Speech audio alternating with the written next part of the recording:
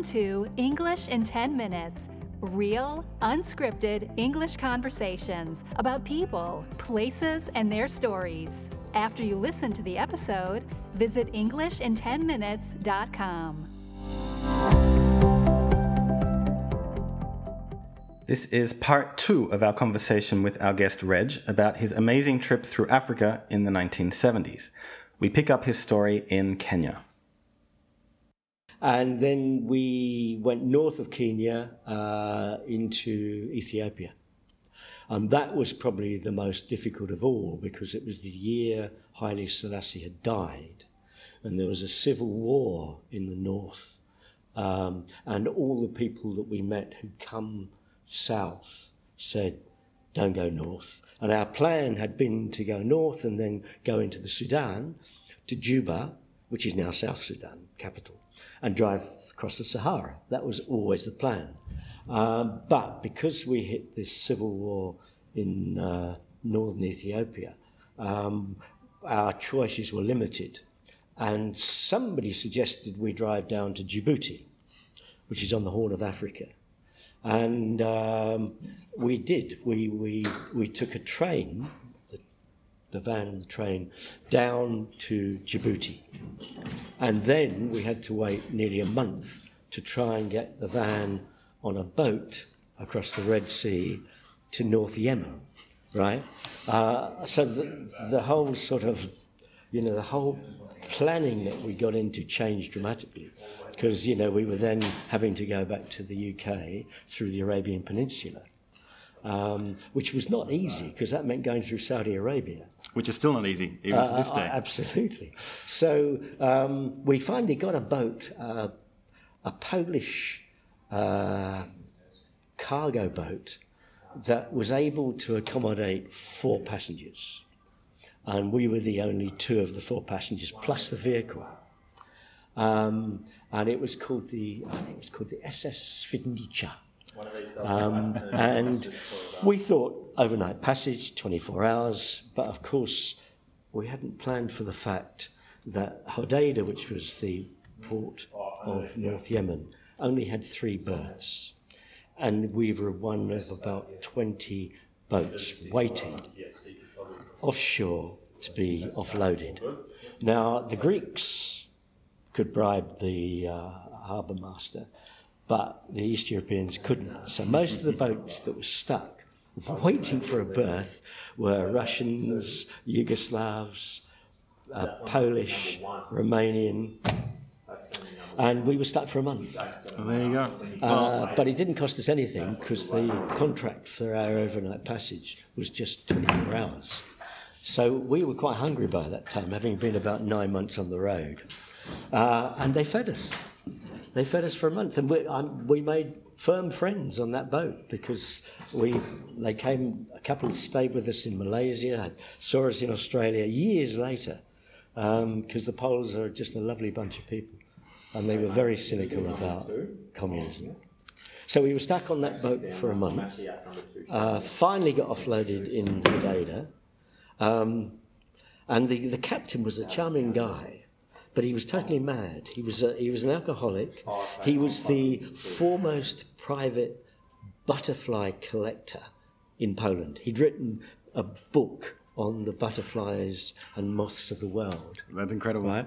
So at night, and it was during the Montreal Olympics, I would sit in the combi listening to the Olympics with all the arc lights on, because you had to when you were berthed off shore, with this mad butterfly collector running around collecting moths with a butterfly net. So there were those sort of weird little vignettes that just remain embedded in my mind. And so when we got to Hodeida, we then had to work out how on earth we were going to get up to through Saudi Arabia, Syria, Yugoslavia, and then home. And the first challenge was just getting out of North Yemen. And we went up to Sana'a, which is the old capital, beautiful old city. And we met up with a couple who were working for the UN. And we we got talking. We were just sort of by the roadside, and they stopped. Richard stopped in his Land Rover, got talking. He said, no, come and stay with us. We'll work it all out. So we stayed with them for about 3 weeks, and I had to go day after day to the Saudi Arabian embassy to persuade them to give me a visa to get into Saudi Arabia to drive up the coast. And were you just trying for a transit visa, or it was... Yeah, transit visa, just get in and even that. Get out. And even that was hard. But we got it. And we thought, well, before... And they gave it to us sort of 2 weeks hence. So we thought, before we actually leave North Yemen, let's go down to near Aden, which was the capital of South Yemen, which was communist, just to see if we could actually get in. And it was on the drive down towards Aden that and it was very circuitous mountains, passes that we were going through, because it's very beautiful, North Yemen. It's up in sort of highlands, the centre. I lost the brakes going down and panicked and changed gear from third into first, and there was this awful sound of an engine exploding. And in fact, I then stood on the brakes and managed to stop, but the engine had actually just burst, pistons, everything.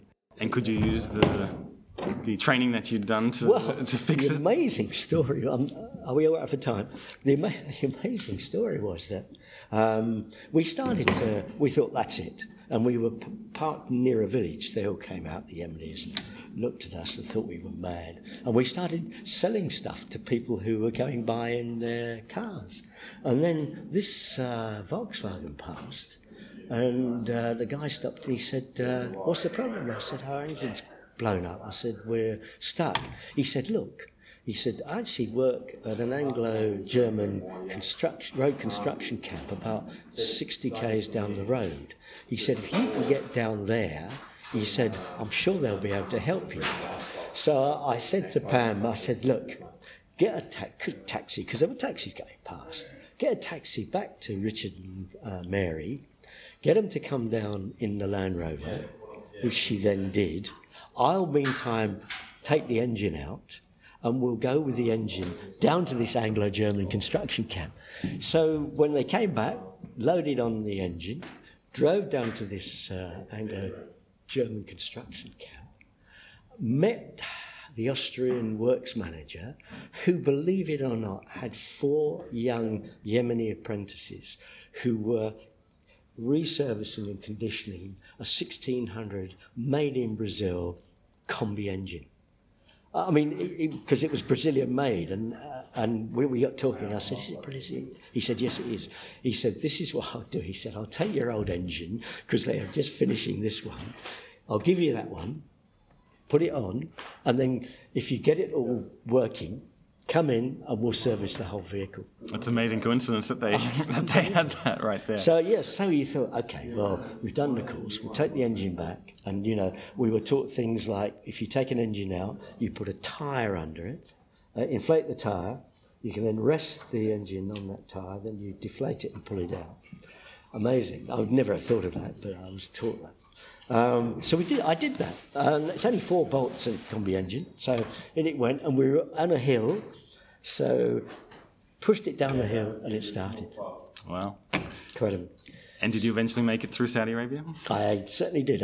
We got the engine, got the whole car serviced, new accelerator cable, put a new carburettor in, got through Saudi Arabia. We had to get a boat from Hodeidah up to Jeddah, because you couldn't drive through North Yemen, because there was, again, a civil war, some tribal fighting.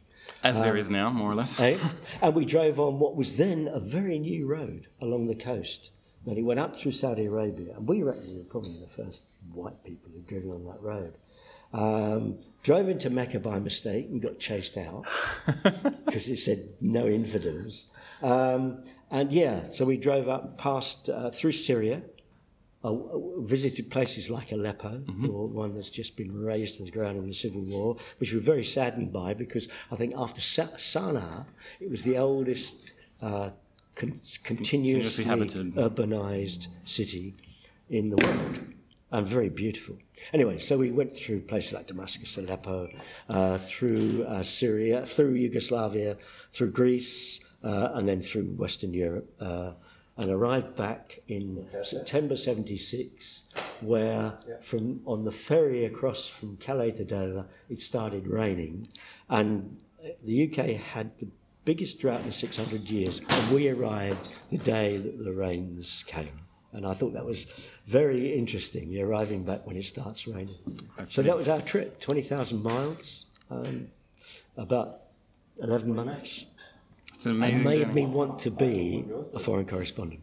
You know, it's an amazing journey, and it's incredible to see how much things have changed, and then Yes. in some cases, how much things have stayed the same. Yeah. And interestingly, about 2 or 3 months after we arrived back, there was some dispute between Kenya, Uganda, and Tanzania, and they closed off the borders, right? And so we couldn't have got through. So we were very lucky in the timing that we actually got through. All right, Reg, thank you very much. Okay.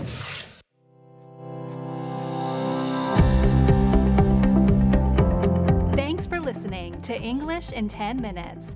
To download a worksheet for this episode, including the most useful vocabulary and a full transcript of the conversation, visit EnglishinTenMinutes.com.